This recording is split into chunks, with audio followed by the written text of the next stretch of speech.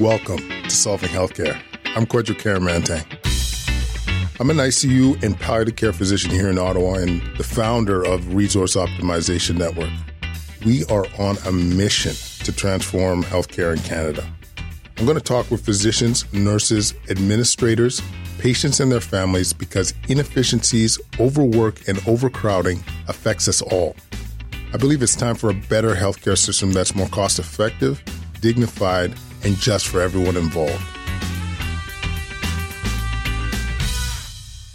Okay, ladies and gentlemen, Quadcast listeners, Resource Optimization Network supporters, we are on webinar number 5 on COVID-19 topics, and I couldn't think of a better person to talk to us about grief and dying. And you'd be like, why are you talking about such a sober topic right now? And I was telling some supporters a story about seeing my first patient pass away during the COVID era, and I literally could not believe it. I couldn't believe how tragic it was. It's such a sad experience seeing that patient die alone and wanting their loved ones to be able to come and be there for them, and that not having that capacity, and talking about goals of care discussions with families during this time. It's so challenging. And so I wanted to make sure that we address these things and see how we can navigate through these things. Because it's not only difficult for families and the patient, but it's also difficult on caregivers, on healthcare teams. So without further ado, I want to say hello and welcome to Heather Busada. Hello, Kwadwo. Hello. Thanks for having me. Always. I think when you first called me, though, Kwadwo, it was when it was all starting to come about. And I felt panicked because all the rules and regulations and policy changes were coming in fast and strong, right? We were trying to make sense of it all, and everything that I was being told to do, which is appropriate given the COVID times around visitation and all that, was counterintuitive to what I do in grief and mourning. So I was perplexed. I was extremely perplexed. And I, at times at the beginning, was like, oh my gosh, how are we going to do this? I'm not sure how to do this. So you certainly helped me to kind of think about it some more. Mm-hmm. And I certainly reached out to my American friend, mentor, friend, teacher, Dr. Alan Wolfelt, and to get a better sense of world's grief expert on how do we go about grief and mourning in this COVID times. So I hope to talk today about kind of COVID in general, and about how any mourners out there going through grief at this time, the sense of loss we're all feeling, and as well as with as healthcare providers, how we go about some of these challenges. And I think, you know what, this is all new to all of us, right? Mm-hmm. It's completely new to all of us. So we're all learning, and we all have to be kind and gentle with ourselves and each other. So with that, I guess I can put on my slide here, right, Kwadwo? Yeah, it sounds good, Heather. So we'll talk today about how to manage to the best of our abilities this whole craziness with COVID and managing death and dying. Yeah, so I wanted to give special credit to Dr. Wolfelt there from the Center for Loss and Life Transition. Fantastic. I have slides at the very end that actually links to some videos he has and some excellent papers he's already pumped out in terms of COVID and mourning and grief. So I want to give a special thanks because it's through our conversations and our emails and our discussions that I was able to do today. So thank you. It's interesting. We all call it this viral pandemic, but you know what? It really is a pandemic of grief. It absolutely is. There's not one person that hasn't been affected by this worldwide. This is a global pandemic.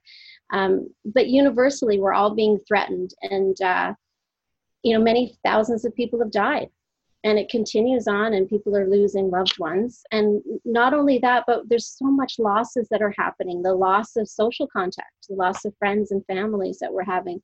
A lot of people have lost their jobs and income. Loss of special occasions, rites of passages, I know weddings, birthdays, that's all being postponed, delayed. I have a couple of nurses up on medicine who've had to, a great amount of grief because they had some weddings planned and now that's been postponed. So it's a huge loss. We've all been affected. It's affected our rituals. It's affected our daily lives. Even something like my son is graduating 2020 high school. I've known a lot of these kids since they were little, and now they're not able to an important passage to their graduation, right? So when you're talking about this kind of pandemic of grief, though, and I don't know, for some of you might have heard my first podcast with Kwadwo, I talked a lot about this, but it's hard to talk about grief and mourning without giving some guidelines and some definitions around it, because they are very somewhat different and how we approach what I'm talking about. Grief is that internal thoughts and feelings that we have. So whenever we have an attachment in life that are threatened, harmed, or severed, we feel that grief, right? That's our internal thoughts and feelings. So right now, a lot of people are going through a lot of shock, disbelief, fear. No one ever told me that grief felt so much like fear. A lot of people are saying, I'm waking up with this heaviness, this sense of uncertainty, right? That's that grief feeling that you're encountering. So that feeling of sadness is an affirmation of that sense of loss and uncertainty we're feeling. That anticipatory grief, of the future to come, our head and our hearts trying to figure out, what does this all mean for our future? One of the concepts that Alan and Dr. Wolfelt had talked about, which I thought it really was wonderful, and it spoke a lot to me at this particular time during this pandemic of grief, is we're all experiencing this concept of liminal space. The Latin root word of it is threshold. So we're on this platform, this threshold, where our old world isn't as it was, and we're not yet into the new world post-COVID. So we're what we would call betwixt and between, right? So we're in this kind of strange time. We're in this weird pause, this suspension right now. And, in a crazy busy world that we are, a lot of us aren't comfortable with pauses and suspension, right? It's time that it makes us uncomfortable, because all of a sudden we have to think about what's happening and what's happening to ourselves, and how is our life going to unfold. And that's very much what we feel in grief, right? The old world is no longer, and the new world is yet to be. So how do we kind of go through this? Like, how do we then take the steps to figure this out? What do we need to do? Well, first off, we need to recognize that this is a normal and natural reaction to everything that's going on right now. People often think grief is something to be solved. It's a mental health issue and we need to solve it. But, grief is a presence. It's a presence in our psyche that needs witnessing. We need to bear witness it. We need to bear witness to ourselves in experiencing it. And more importantly, in the mourning work that we need to do. And in that mourning work, grief responds to attention, awareness, and expression. So that emotions need motion. We need to feel it to heal it. We need to outwardly express ourselves in terms of what it is that we're feeling and experiencing. And, a great saying for mourning is a shared response to loss, but even more so, it's grief's gone public, right? And what better time than this pandemic has grief gone public? Because remember, when we love somebody from the outside in, and when we grieve from the inside out. So we're all experiencing this right now. So in this pause, we can actually socially respond to this loss that we're all experiencing. Within that scope, there's this, there's no stages per se when we're dealing with grief and mourning, but how do we apply that to what I know of grief and mourning, and in the concept of COVID times? So this applies to whether, you are actually experiencing the death of someone, or just the general pandemic of grief that we're all experiencing as we adjust to the different losses that we've encountered. Mourning need one is always essential. We need to acknowledge the reality. Often you need to acknowledge the reality of the loss. And for now, we need to acknowledge the reality of the pandemic of grief that we're experiencing. that things have been threatened, harmed, and severed right now in our lives, and that's what we're acknowledging. Mourning need number 2, embrace the pain of the loss. This is really difficult. That's when we start to feel the multitude of feelings. Grief, if we share our grief feelings, over time it softens. But where we get stuck, or where you might have some carried grief, or what we might call complicated grief, is that when we're not expressing it, we're not sharing it. And that's oftentimes when people get into difficulties later on. And within that, that kind of pain of what we're experiencing is that sense of relinquishing some of the control that we feel we have. Initially, for instance, when this was all happening, we're all kind of paralyzed a little bit. I think that my social work director coined it quite nicely. She called it hypervigilance fatigue. We were all in this at the beginning, ready for a race, and I think we all realize this is more of a marathon, and we're quite exhausted from it, but we need to pace ourselves. What can we have control over, though? Some of the things, we can't control everything that's going on out there, but things that we can do, washing our hands, staying 6 feet apart, social isolation, in trying to not go to the store as frequently. Those are the things that we can remember, that we control within ourselves and within our family. A third need of mourning is remembering. It's so important. Whether we're remembering the precious person that's passed away, but also within the development of this COVID of grief, we need to have a sense of gratitude. And I know gratitude is a little bit of a contrite word. People are like, oh yeah, gratitude. But there's a lot of research behind gratitude. It's even just if you do gratitude 15 minutes a day, it actually helps us. There's lots of science behind it too, right? So when we're having all these feelings, our limbic system goes in overdrive, right? So we're constantly being triggered by threats and danger, and that's that kind of fight or flight response that we're having. So what we need to do sometimes is get ourselves back online, to that prefrontal cortex where there's future planning and emotional regulation. And 15 minutes a day, gratitude can do that. I know when Kwadwo asked me to do this, I got in panic mode when I was sitting trying to just figure it all out. And it just took a few moments myself just to sit there and say, you know what, I have a roof over my head. My dog's at my feet.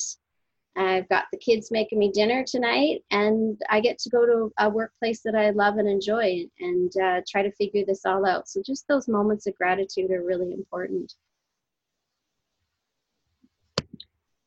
Mourning need number 5. I never forget that grief, it affects us to our very core. It affects our sense of identity, our sense of meaning, our sense of safety and security. So how do we do that in these times right now? Well, I think Kwadwo, you and I were talking a little bit before we went on air about that sense of being kind to ourselves. Always try to treat yourself as your own best friend. What would you tell a best friend who is experiencing some of those stressors? Try to be patient and compassionate within ourselves. And knowing that grief will affect us, these senses of losses and fear that we're experiencing, it's not just an emotional reaction, right? It's going to affect us physically. We're going to feel more fatigued, less sleep, difficulty eating at times. Cognitively, multitasking gets more challenging. We're more irritable. Those are things that are going to affect us socially. Well, that's already out there, social isolation. And spiritually, it affects our sense of who are we in all of this as our identity starts to be switching, not just within ourselves, but towards all of us as a society, right? And I've been talking with some of the internal medicine docs, and it's really hard on all the healthcare workers because we know that these policies and regulations are in place for a greater purpose because of the COVID and trying to flatten the curve and all of that. But we tend to be hard on ourselves, as healthcare workers. We like to think, to be the best we can be and be superheroes. But, ultimately, we really are just superhuman. And to know that if we have really high expectations, particularly at this time, that there'll be a futility in that, right? When we start to freeze and the futility of that. So, just to be as compassionate as we can. We're all going to be making mistakes and trying to figure it out. I know when I first started with the COVID and all these regulations around visitation, it was really hard because a lot of my work is done with families and encouraging them to be present and being part of the conversations around goals of care and sitting vigil and recognizing the dying process. Couldn't do that anymore, right?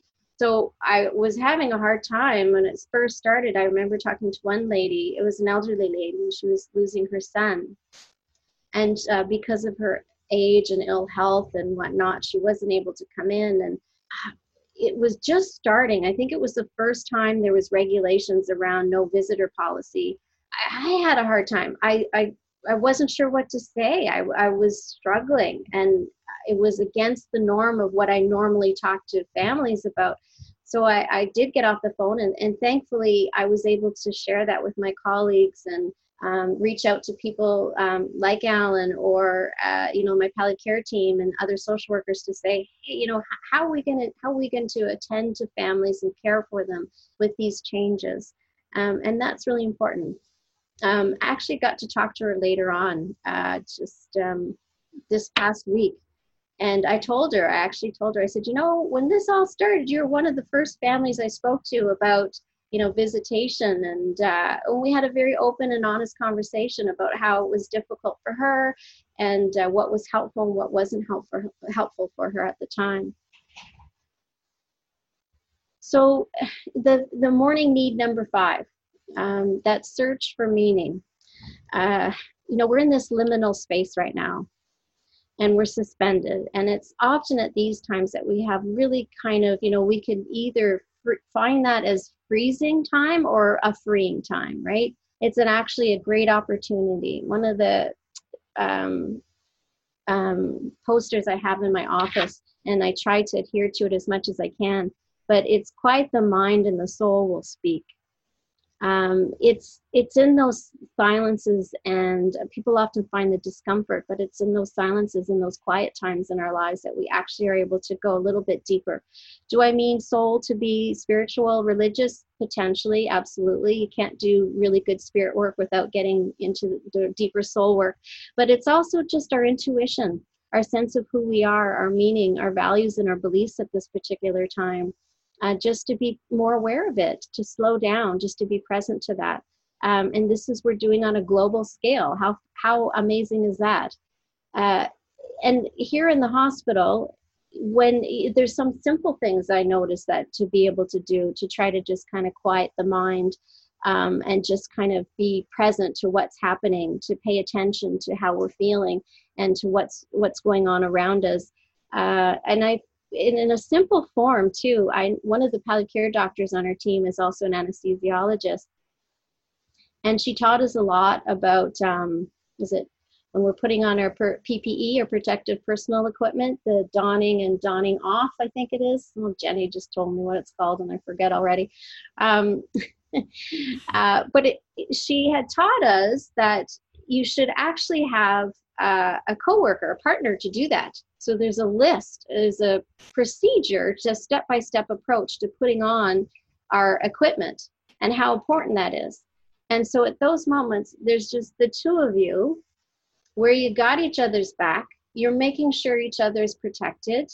You're checking off the marks that you've got everything down. You're okay. Just take a moment to breathe. Know you have each other's backs. You've got your feet planted on the floor, and remember the intentions of what you're doing. I've yet to meet a healthcare worker, even when we get burnt out and feeling really exhausted, that we're not there for altruistic reasons. We're there to really be helpful. So just take that moment. As simple as donning off our PPE is just to take that mind, just to quiet ourselves and to say, hey, I got you. And then when you're going into that room, you're going in together, you're going in a form of safety and security.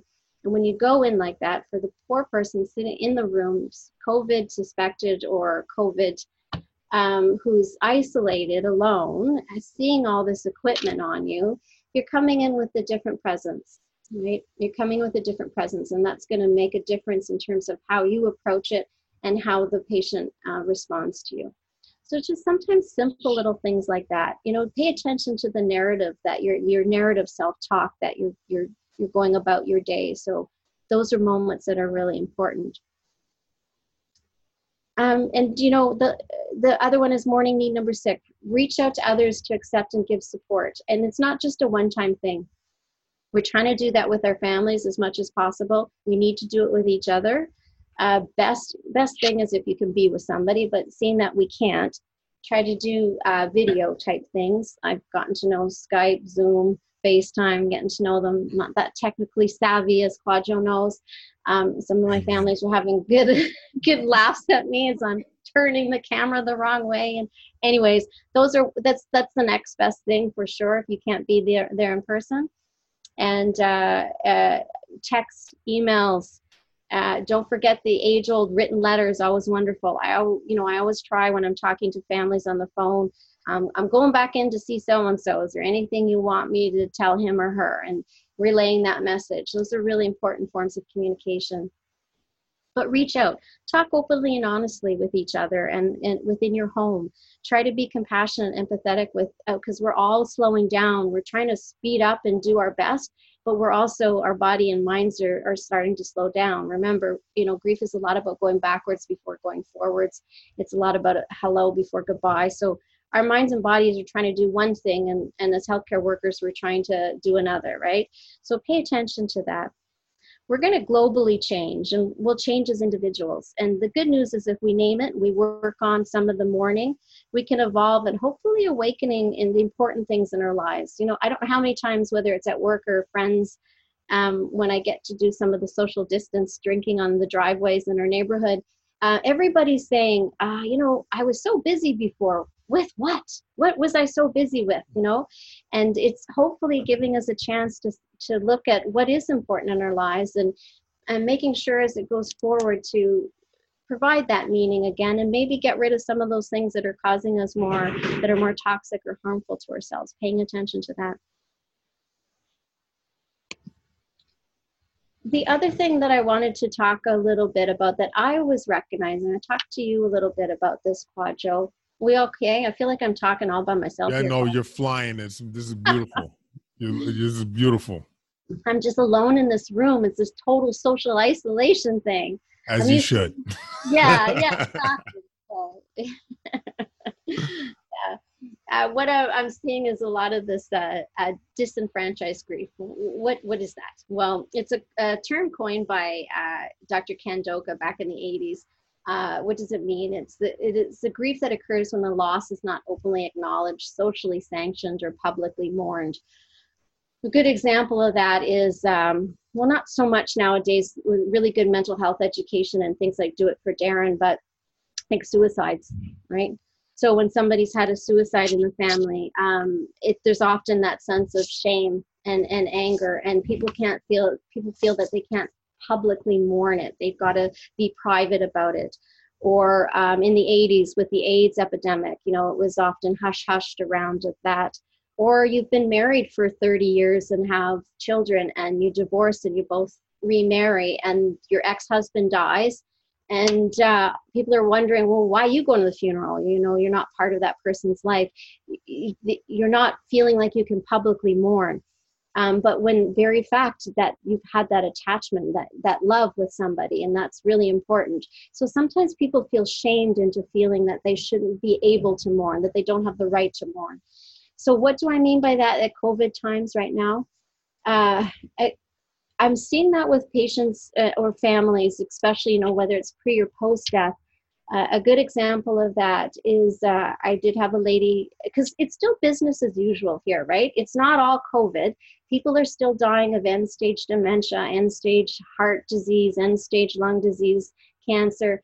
That's still happening in amongst the craziness of the COVID. So I did have a lady who during this time, her mom passed. And when I called her, she, you know, first and foremost, she was like thanking us as frontline workers. And I was saying, oh, well, thank you very much. It's very nice of you to be so compassionate and considerate of other people. But, I tried to bring it back to her mom again, who just passed away. And in that moment, again, she went back to, well, yeah, I know my mom, well, she was in the room and I know you guys took good care of her and she was, really nearing her end of her life. But what about all those people in the retirement home that just died? And then she went on to say about all the news reports around, the people in retirement homes and long-term care that were dying, like 29 in one retirement home. And it occurred to me that she's not feeling safe enough, that because of the sensationalization of this COVID, well, who am I to grieve my poor mom when all of this is going on?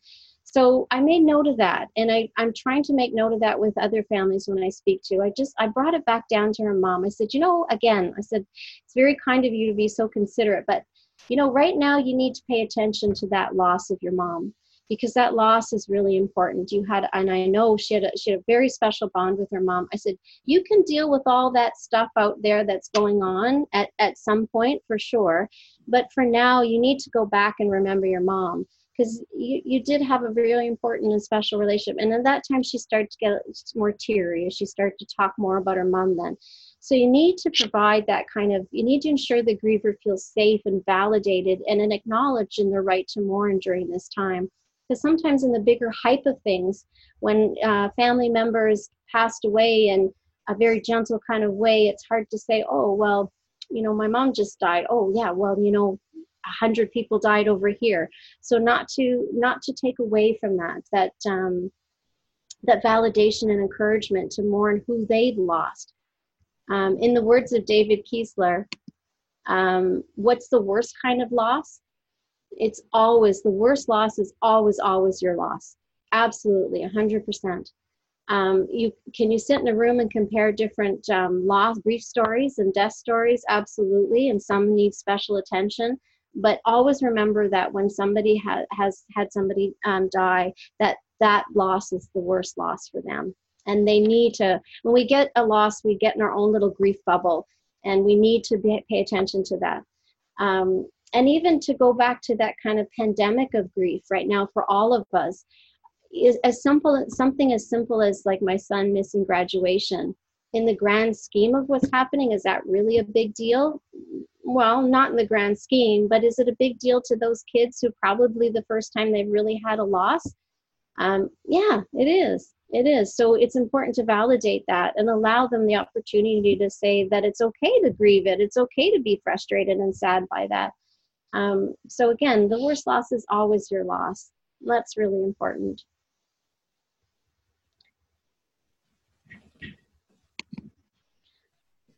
So there's 2 more points. How are we doing for time, Kwadwo? You're doing perfect, Heather. Okay. All right. I've got 2 areas I really wanted to talk about that I've also wanted to make note of during this COVID time around death and mourning, is the area of funerals and ceremonies. Well, we all know that most of the time they have to be postponed right now because of the COVID. A lot of the funeral homes are doing a fantastic job, and I know they'll have, I just talked to Kelly's a couple of weeks ago, Kelly's funeral, and they have I think 5 to 10 people that's socially distanced, but it makes it more difficult, and a lot of people are postponing the ceremony of funerals, which is fine, which needs to be done. But I want to make note that don't underestimate funerals, how essential it is. Funerals gives us something to do when we don't know what to do. It's an essential component of our healing. It's a rite of passage. So a lot of people think that funerals are, they're there for closure. It's actually the opposite. Funerals are there to promote, to encourage our mourning, to open up our mourning. It's a time when we can actually say, the reality of what's happening is occurring.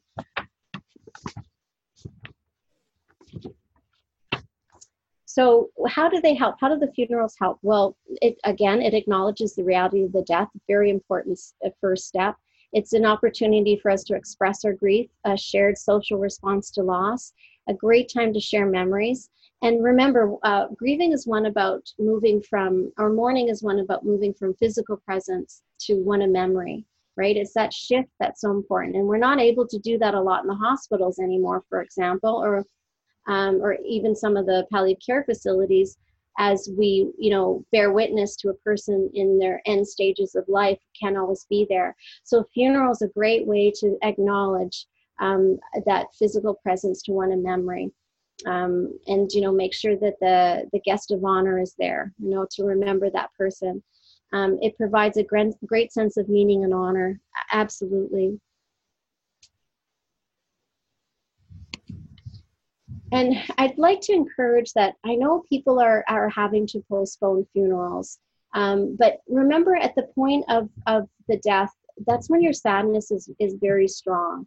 So even if you do need to postpone it, I'd strongly encourage people to have something at that time if you can. So we can't often meet in person. But we can do things like, 7:00 tonight, let's all meet on Zoom, have a story about Aunt Mary that we all want to talk about. Or, you don't feel comfortable sharing a story, light a candle in her honor. Something to do that there's a social response to it. Because I worry that people are just going to leave that time and say, oh, well, I'll do it later. And then that later never comes along. When I saw people in grief counseling, it wasn't typical that they'd come to see me because they went to a funeral and was upset. They would come to me because they weren't allowed or able to go to a funeral or didn't have one. I had a gentleman who had lost his mom when he was young, and he wasn't allowed to go to her funeral. And it wasn't until later on in life that he realized he had that carried grief with him. So we talked a lot about ceremony and brought back some of that time that he needed to honor, that he wasn't able to do that while he was a young child. So it's never too late, but I would really encourage people to do it at the time as much as they can. And again, I don't know if you mentioned this earlier, it was a conversation we had in private, Kwadwo, but a lot of people aren't able to be there at the time of the death, right? Because of COVID. And that's exceptionally hard. It's a moral distress for us as healthcare workers, and it's especially hard on families and the patient, for sure, absolutely. But I think palliative care is really good, and what we try to do, we've always done this. We always give what I would call warning shots, is that when we're talking to families, or to remember ourselves if we're a member out there listening, that, people tend to die when we aren't in the room. So you could be there 24 hours a day, and it's that time you have a cup of coffee or go home to change your clothes, that loved one passes away. And it's very common with our parents. So as adult children, our parents tend to pass when we're not there. Can we study that? Not really. Do I have my own theories around it? Yeah, for sure. But I give that to people, and we tend to give that warning shot because people carry this huge burden on their shoulders about whether they were there or not at the time that person took their last breath. And yeah, would it be nice if you're there, and it's important to you, for sure. But to remember that the life and that special relationship you had with that person is what matters. It's not necessarily at the moment of death. It's the relationship. And that's the mourning work that you will go on to remember. So the more we can talk to people about that, the more important that is.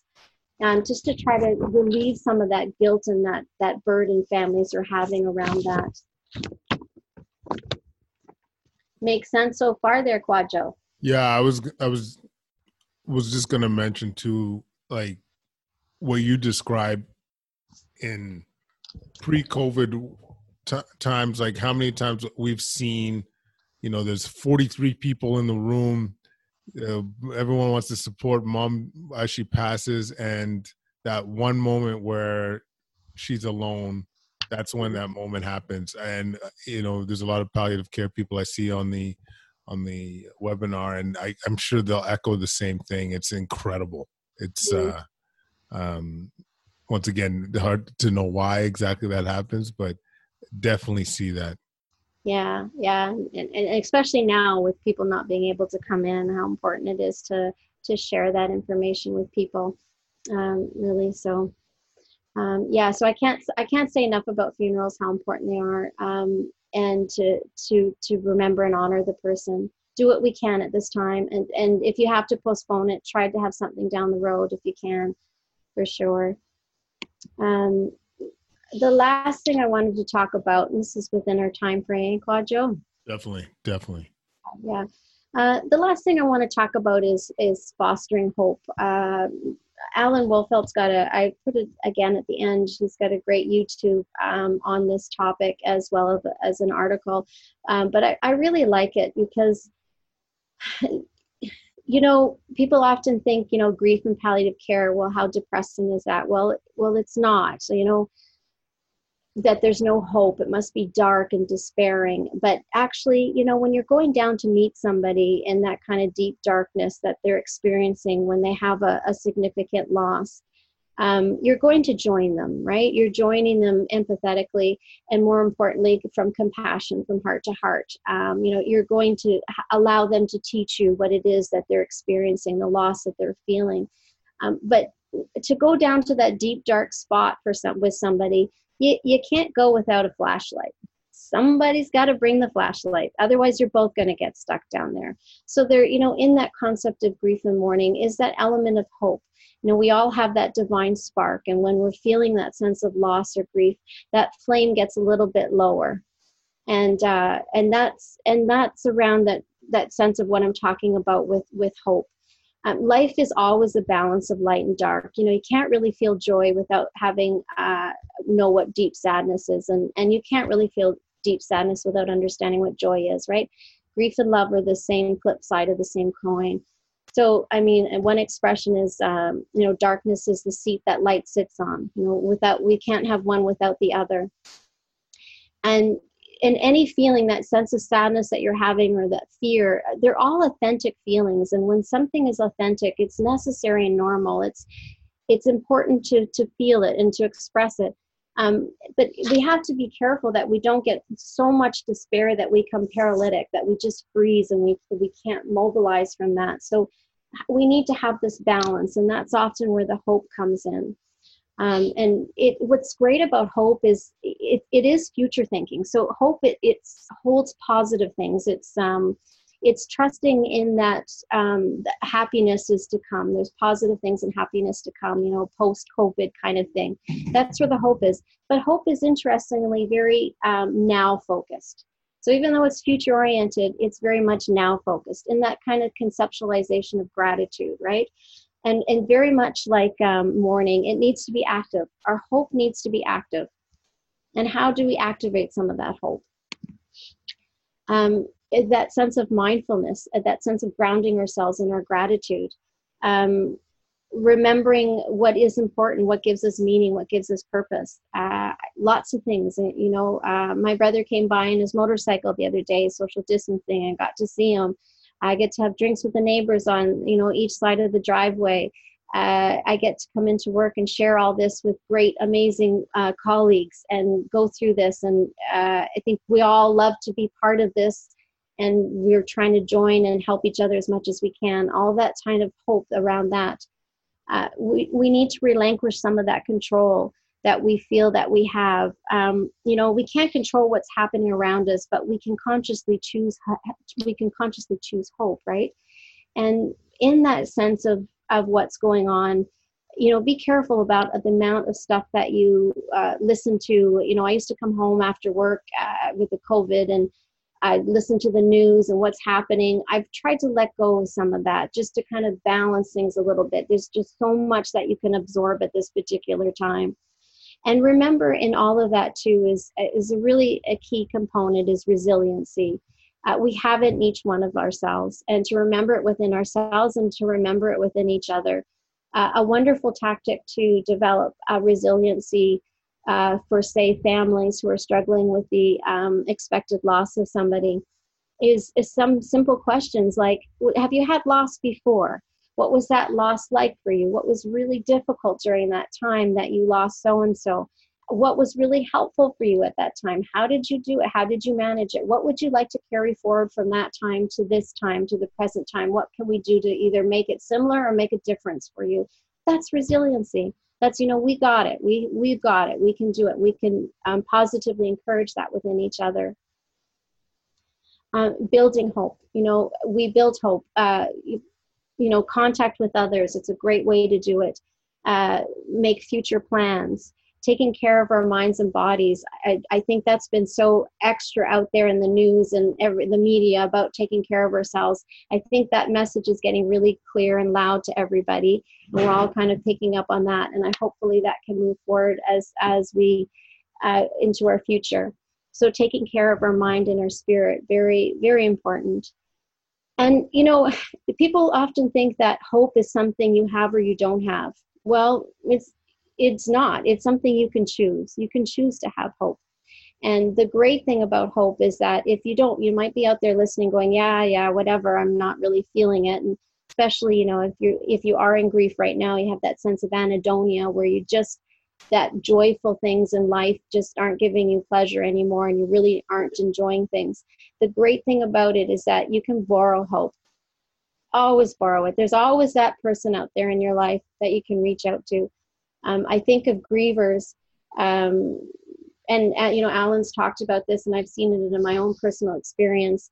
When you lose somebody, when you've had a significant loss, or even something like a divorce or a death, or a loss of your home, or a loss of a job that you really identified with, you will find in your life you will have 1/3 of people that aren't so helpful. They might be the people. Give by the grace of God, give them grace. They mean not what they say, but they may say things like, "Oh, well, God only takes the good ones," or "There's lots of fish in the sea. You'll find another wife soon enough." That's the third you want to put over there. And then you find 1/3 of people in your life that aren't really especially harmful, but they're not really helpful, but they're kind, and it's good to hear. It's that, the texting, "Oh, how are you? Hope you're doing okay. Let me know if you need anything." And then there's that 1/3, and it might just be that one person in your life that that when they reach out to you or you reach out to them, that they're the person that will come over or through Skype or Zoom and have a cup of tea with you and say, "How's it going? How are you doing?" Really get to know how you are. And there's that little spark within them that you can find a little bit of hope. So choose it. And if you can borrow it later. So those are important concepts, I thought, within this COVID time, Quad Joe, that I could kind of formulate and trying to, make sense of all of this. Know if there's anything that you'd like to add in all of that. I mean, Heather, this is incredible. Thank you so much for doing this. I mean, there's so many things to cover. There's a couple of questions that we'll get to in a second, but just maybe a comment towards the importance of staying connected. Like, I think one thing that COVID has brought to us has been that ability to be more connected than ever in some ways because of social distancing. I don't know about you, but I've been talking to friends that I haven't talked to in a long time, Zooming, Skyping, FaceTiming.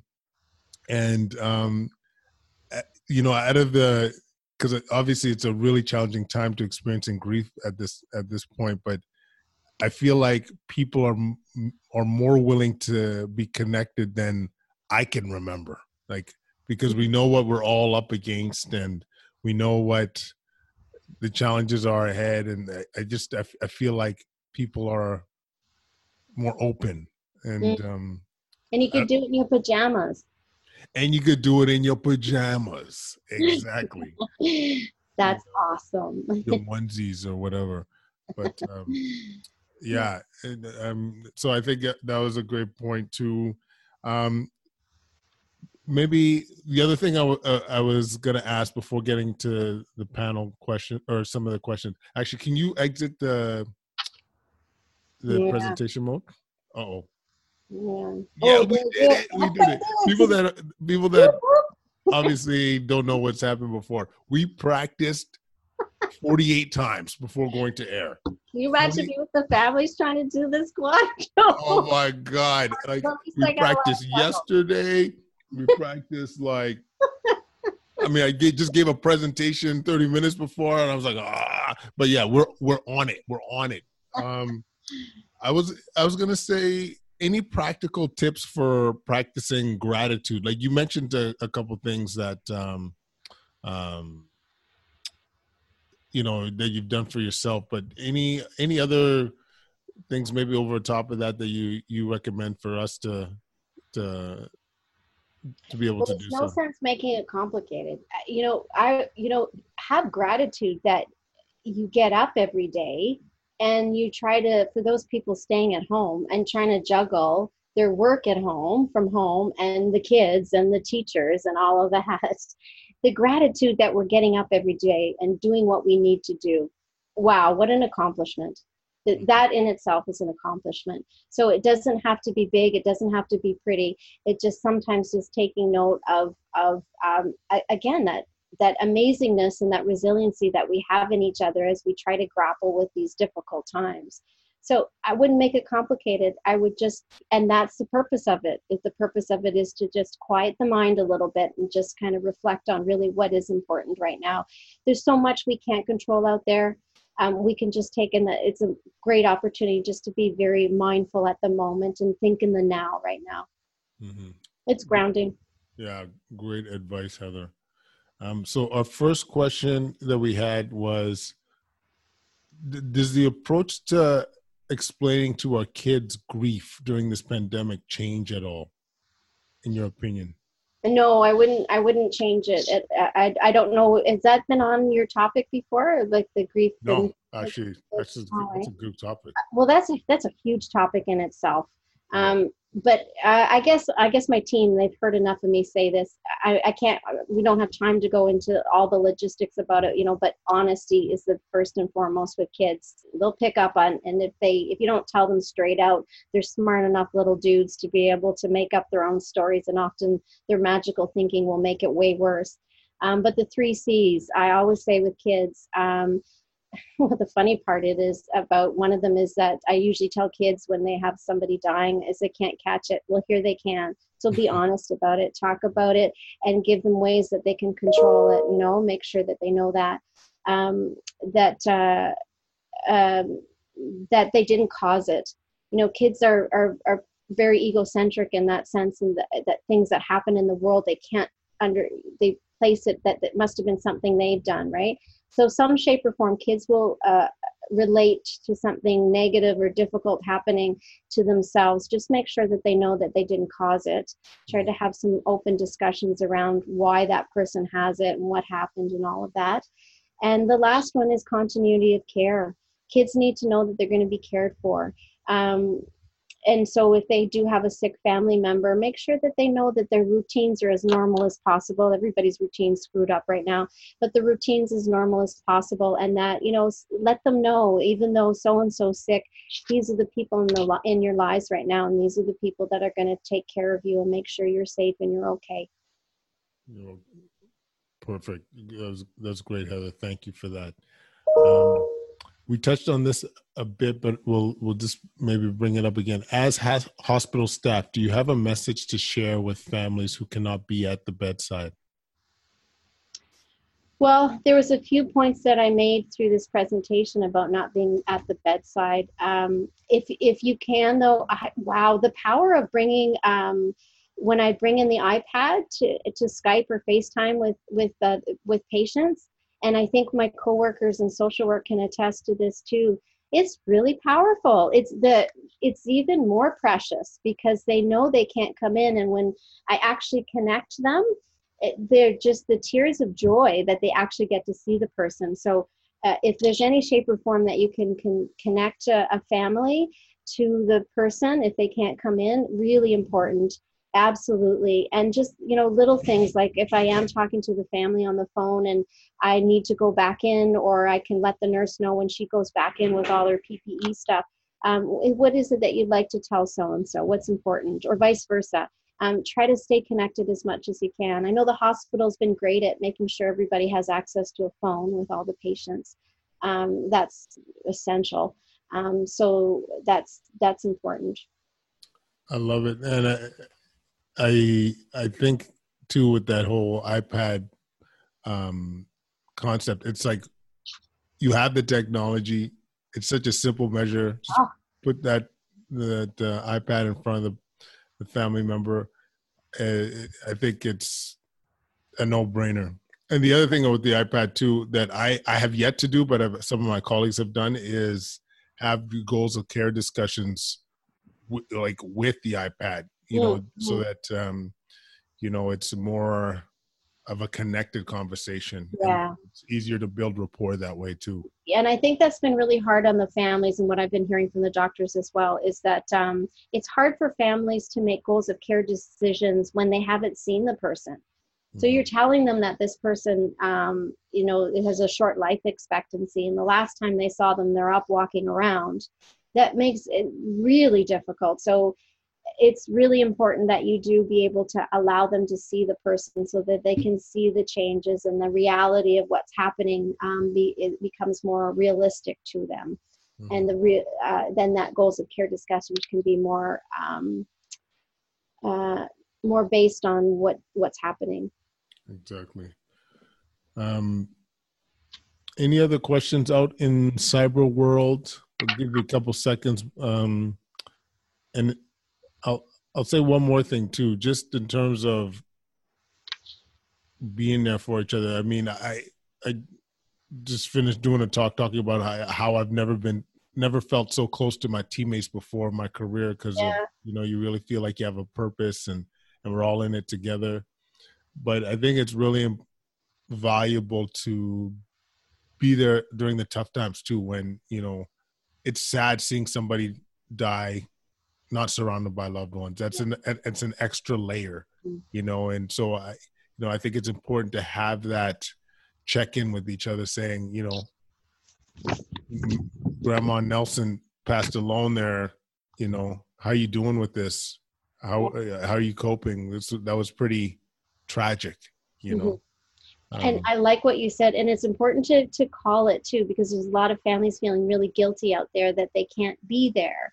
And guilt, it's a lot of work around guilt. It's a lot of, how come and why questions that takes a lot of time, because you don't tell somebody not to feel guilty, because then they just feel guilty about feeling guilty, right? But in some sense, it's almost to be paternalistic at this time and call the elephant in the room and say, you know what, I'm this must be awful for you that you're not able to be in there with your loved one.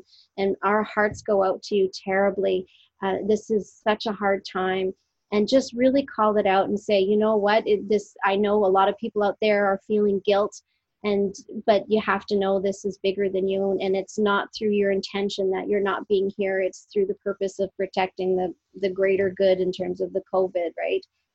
So call it and recognize to people that feelings of guilt and anger and frustration that they're feeling is very normal and to be respected.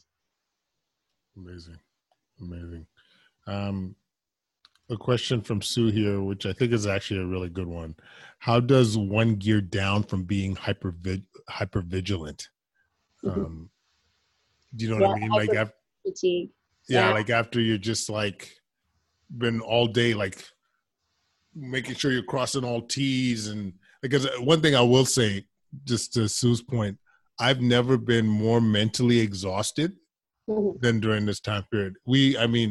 I think it's clear to most people, we're not being overrun, at least in the ICU and many parts of the hospital, but you come home gassed. And that's because there's so many more decisions you're making and mental processes that you're going throughout the day. So any suggestions on how to gear down or settle that? Well, we talked a little bit about that, but just to quiet the mind, have some time of stillness, have some time just for your own personal space and care. Take some time, mind, body, spirit, and recognize that we are running this little marathon inside of ourselves, and just to take good care of ourselves. There was something else I was going to say about that, and it completely slipped my mind. It's all good. I mean, but the key point is to, like, take that time to. Well, I know what it was. It was what you were saying, Kwadwo, actually, is I think one of the reasons I enjoy coming into work now is because we are all bonding very much so with this special time with our colleagues, and know that we're all in the same boat. And there's, people have this shame, oh my God, I'm not up to speed to my professional caliber that I'm used to being, because I'm not really sure all the time what's happening. Just to recognize that we're all going through that. Sometimes there's that with the syndrome, the imposter syndrome, that we're just trying to make it by, but we're really not knowing what we're doing.